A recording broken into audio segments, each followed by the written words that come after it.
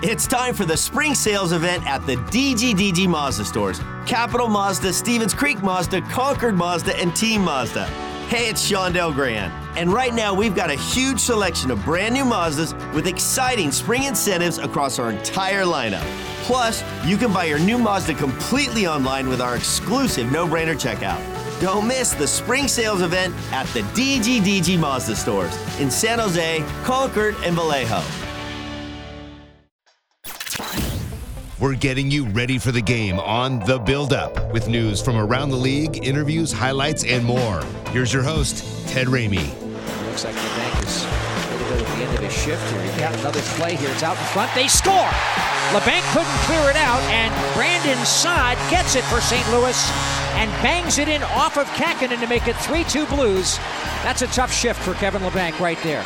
All right, good afternoon, everybody, and welcome as we get ready for another day of Sharks hockey. And I am hopeful that the Sharks will bounce back with a much better performance than what we saw last night, which is part of the frustration because the Sharks weren't that bad last night. There were just critical moments like we came in with where they made the glaring and or big mistake. And that's the most consistent thing about the Sharks this year is their ability to make those critical mistakes at just the wrong moment. They've been in games. They've been playing good hockey. Most of the time when you watch the Sharks, it's pretty good hockey.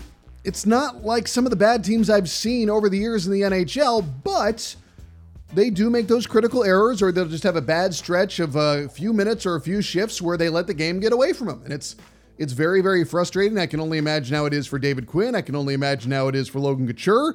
But I do think that this team does have the ability to figure things out just based on the level of talent of some of the players that they have. And hopefully it will trend or continue to trend in the right direction, because I do feel it is overall an improving team, but they need to do more than just improve. All right, to go over all of this, we are now joined by Curtis Pachelka, who covers the Sharks for Bay Area News Group. Curtis, what's going on, man? How are you doing? Good, Ted. How are you? I am doing very well.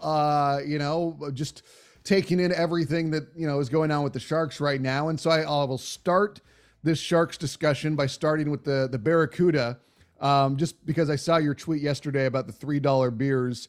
And yes, that's always a great way to get people into the seats is cheap alcohol. I'm just curious. You're a writer, so you might be fancy, but what is Curtis Pachelka's go-to drink after a hard day of work? I like if I'm in the mood for it, I'll have a vodka soda or something like that. That's kind of a even just a cold beer. That's nice. That's kind of what I go to after a particularly hard day, but. After a night like last night, I'm just kind of unwinding a little bit and then going straight to bed after that too. So maybe something along those lines is probably a nice relaxing thing to do before I go to bed, I guess. Right. Yeah. No, I was laughing because I was thinking about the Barracuda last night, and Curtis, last year the Sharks, and you can take this in whatever direction you want to, because I'm not trying to make it inflammatory, but I'm sure people will think of it as me asking an inflammatory question. Is the Sharks were playing with guys that are currently on the Barracuda and getting better results. And this year they have what is ostensibly a better roster. And you can tell me, I'm wrong, which is fine. I'm used to that. But I feel like the team should be better. And last year, with all the rookies, the COVID absences, they were a 30-plus win team, which is, not amazing by any means, but like something has distinctly changed. And I can't just be Brent Burns not being on the team, right? Yeah, I think at the start of last year, they had a very good camp. They played with an identity. I think they had that instilled in them that they had to play a certain way in order to have success. And yeah, you had some fresh new faces on the team. You had a William Eklund coming in, 18, 19 years old. He was starting to make an impact. He had some other young players. Jasper Weatherby was on the team at that time. He was playing fourth line center. He was having some success here and there. And, you're getting some pretty good goaltending too at that time. James Reimer, Aiden Hill were two guys who were playing well. And some other guys got off to some really fast starts, Timo Meier being one of them. That team last year, when you look back, they got off to a really good start and really kind of hung around the playoff race up until about January, right up to the time Erik Karlsson got hurt, and then it kind of went sideways from there. But Yeah, this year's team, they've definitely had some hurdles. They've had some challenges. The travel being one of them. Getting used to new staff, a bunch of new players on the roster, and so that's taken a lot of time here to sort of get things going in the right direction. And who knows how long it's really going to take before everything kind of settles down and guys start to get into a groove and start playing well without some of these really costly mistakes that they've had here over these last 4 or 5 games. I totally agree. 9 points at this point of the season isn't acceptable for them, and I'm sure they feel that they should be, closer to a 500 points percentage at this point for sure. Yeah, and that's the most frustrating thing for I imagine anybody who's watching or on this team is that we go back to the start of the last homestand. They were up against Vegas 2-1 entering the third and gave up 3 straight goals. They beat Toronto. They had their chances against Tampa. They had their chances against Anaheim, against Florida, against Anaheim, and they were all winnable games. I mean, that's the amazing thing to me is that these were all golden opportunities, and except for the Toronto game, they couldn't get it done. And then last night, game 1 of their road trip, another instance of which they have a chance to win the game, but when all is said and done, they are at this point good enough to lose. So, I guess while we keep seeing the improvements, how much longer before you think it does kind of turn that corner? Because we all see that it's close, but it's still not there. Yeah. It's I'm not sure. Maybe the 20 game mark, maybe it takes half a season before this group finally sort of hits its stride and plays on all cylinders before he start getting nice. What we were saying at the start of the season, okay, well they're playing pretty well defensively as far as keeping the puck out of their own net, but they just can't score. Like guys like Tomas Hertl and Timo Meier, they just weren't firing it. Well, those guys are playing much better now. You've got Erik Karlsson on a record pace as far as the Sharks franchise goes, but you're still losing games, and so it really just comes down to these 2 or 3 key errors in each game that's really cost the Sharks, and it just seems like you're back to a point where almost when something bad happens like that, the team almost kind of sags, and here we go again. And, yeah. Couture said it last night. It's just, it's just these key mistakes are just killing them. And when can they start to eradicate that from their game? I don't know. Maybe it starts tonight. Maybe it starts at some point in this road trip, although it's going to be very difficult going into Minnesota and having another game in Vegas, who's just on fire right now. Yeah.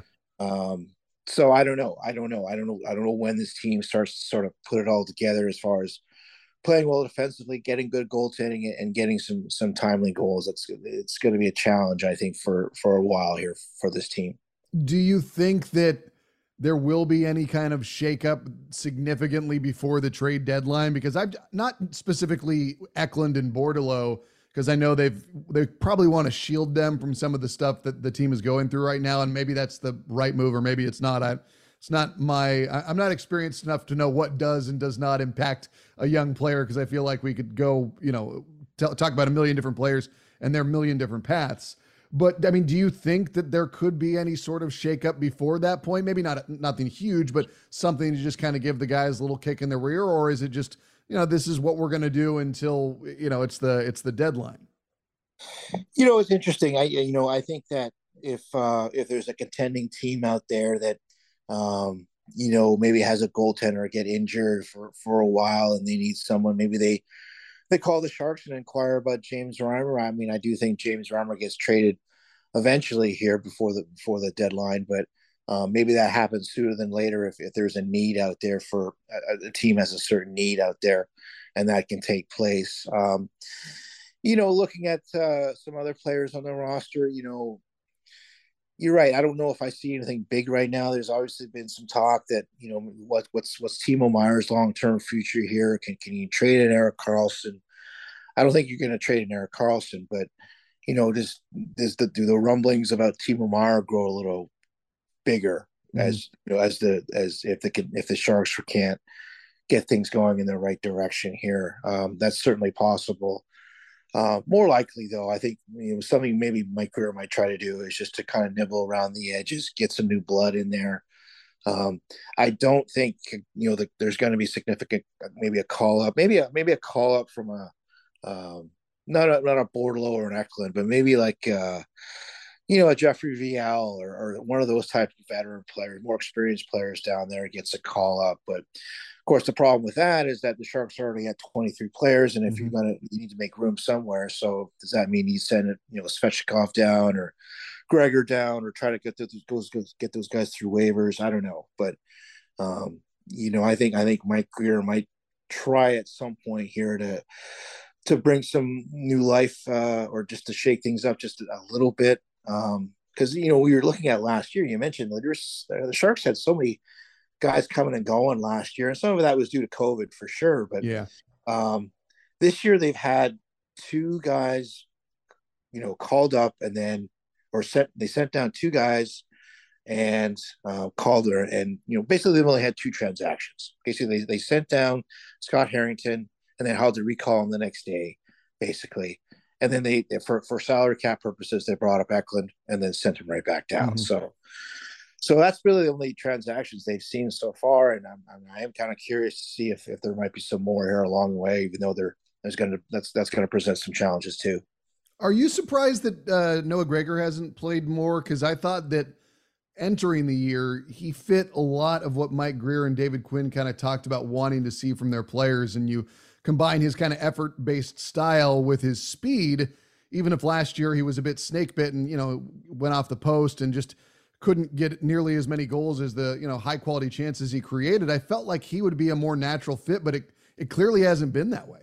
Yeah. There were a few games at the start of the season where you just really didn't notice him a whole lot. Whereas even last year when he was, like you said, going through his scoring slump and just couldn't find the back of the net, you at least you noticed him because he was using his speed to create opportunities. And last night I thought that the first period there, he got two shots on net. That's the first time he's had two shots on net in a game this year, and he got two shots in the first period. Where that was the first time I really noticed Noah Gregor sort of using his best assets to make an impact in the game. And then, as the game went on, it kind of, I think David kind of limited his minutes a little bit, and kind of was back in the same position he was at the start of the year. For Noah, at least from what David Quinn's been saying, it's just all about consistency and just bringing a type of game that he needs to play on a consistent basis. So we'll see if Noah's back in there tonight. I'm not sure if what David Quinn has planned as far as his lineup goes. And we know that James Reimer is going to be playing instead of Kakkonen, but as far as some other lineup changes, we'll just have to wait and see. But yeah, I mean, after way last year ended for Noah Gregor, you're certainly hoping that he could pick up where he left off and be a consistent middle six forward for this team, and just hasn't happened yet. Are we overly surprised by Erik Karlsson? Like, I feel like there's a part of me that wonders if I should be as surprised as I am, because he's healthy, and when Erik Karlsson's healthy, he's usually pretty good. I don't know if we expect him to be quite this good, but I mean, what he's been doing has always been within the realm of possibilities. I mean, this is why the Sharks got him. Yeah, it's been really enjoyable to watch, to see how he's playing right now. The way he's carrying the puck, the way he's finding shots and getting shots through the net. That power play has improved as well over the last few games, even though they didn't get a power play last night. Generally, that power play has been better. So, you put it all together, and his usage. I think his usage is better this year. Obviously, he's playing more minutes in the absence of Brent Burns, but he's getting a lot more ozone starts this season so far than he has maybe over the last 3 or 4 years. So, it's been, every time he touches the puck, it just seems like there's something good could happen for the Sharks the way he's playing right now, and especially if he has the puck in the offensive zone. You gotta perk your ears up, because you don't know what's going to happen. So the key for him is just staying healthy right now, and if he can average a point a game for this season, I don't know if that's going to happen, but he's got to be right there for the Norris, in my opinion. If he's going to continue to play like this, for sure. Yeah, no, I mean, he's been really fun to watch. I mean, that's the thing to me is like in a year that up to this point has not offered fans a lot. Like Erik Karlsson is specifically, like you said, when he touches the puck, it's like, ooh, let's see what happens next. Who else I am enjoying a lot is David Quinn. I remember after the first loss to Anaheim last week, I can't remember who asked it, but the question was, do they maybe overlook Anaheim a little bit? And he just kind of laughed. Like there's a wry personality to Quinn that I didn't really know was there that I kind of appreciate. And I like that he's not overreacting. I like the fact that he'll express how he's feeling to us, but he's taking it in stride, and he's pretty engaged. Like, I didn't know what exactly to expect from him, but he's pretty forthcoming and he's pretty entertaining. Yeah, I think he's gotten more comfortable dealing with us on a daily basis now than maybe he was at the start of camp or around camp. He's getting to know us a little bit. We were getting to know him. But you're right. He can be very, unfiltered at times, especially after some of these frustrating losses where he feels that, the Sharks could have easily gotten a better result. So, yeah, I mean, he'll from his perspective, he'll tell it like it is. He's not really going to be calling anyone out by name, but he's just going to be a guy who's going to say what he's feeling and go over certain plays, and we'll see, kind of see how things evolve here for the next few months. But he's getting to know this group a little bit, and with us as well, he's starting to get to know us too. So. We'll see kind of how things develop here over the course of the year, but I think Dave's getting more comfortable in his role, and we'll kind of see how things evolve here, I guess. Yeah, no, for sure. And it's just interesting to watch the Sharks because it's like you alluded to with the one big mistake. It's like I can't specifically. It's not like there are aspects of the team where it's like, oh well, this is what you can blame. It's like you don't blame Quinn, you don't blame the individual players beyond some mistakes they make, but it's not like there's no setup to fail. Like the Sharks are doing a lot right, Curtis, which is what makes it so head scratching when they make these errors. I mean, it's got a Groundhog Day feel about it. Cause it's, watching that game last night, I was like, oh, I've seen this before. Like, yeah, of course, this is how this ends up. They made that critical mistake. Yeah. And, last night it was a situation where, I'm just looking back at the third goal that, Brandon Saad, ended up scoring there. It was, Logan Couture at the puck on the wall. He sees Kevin Labanc kind of closer to the middle of the ice, passes him the puck. Labanc can't cleanly handle it, and kind of instead of clearing it, he kind of fumbles it away and puts it in the corner to the right of the Sharks net. The Blues win the race to the puck. The puck is sent behind the net, and then no one's checking Josh Leivo behind the net, and somehow, some way, Brandon Saad is basically left wide open, even though he's surrounded by like 3-4 Sharks players. He's left open in the slot and has time to get a shot off. It'd be Kaapo Kähkönen and give the Blues a 3-2 lead. That's the kind of stuff that just can't happen, even if you're maybe tired at the end of a shift. Those are sort of the mistakes that cost the team. And the Sharks had another opportunity earlier in that shift to get the puck out, and they couldn't do it. So it's just it's not easy for this group right now to put together a 60-minute game, and I don't think anyone expects them to play perfect, but just some basic tenets of fundamental hockey that sometimes this team has trouble kind of doing on a consistent basis. And so this is hopefully that's something that the Sharks can learn from. This is another thing too, is that this team loses games that probably they shouldn't lose, but also has the capability of winning games that they might not should be able to win. I mean, they go into the Garden in New York and pull out a win, and then they beat a very good Toronto team at home. They play a very good game there, so they're capable of winning, but it's just a matter of just limiting those type of mistakes, I guess. Curtis, I will let you go, man. Always a pleasure. I will see you at the tank soon, and appreciate your work as always. You got it, Ted. Anytime. Appreciate it. Again, that is Curtis Pachelka of the Bay Area News Group joining us here on the Sharks Audio Network as we get you ready for tonight's game against Dallas. This one gets underway. Pre-game coverage at 5, game time 5:30. Again, right here on the Sharks Audio Network. We are all out of time. For the San Jose Sharks, I'm Ted Ramey, signing off. This podcast can be found for download under Sharks Hockey Digest on iTunes, Google, and Spotify, and on demand anytime on the Sharks Plus SAP Center app, presented by Western Digital. All music by Yogi Yend.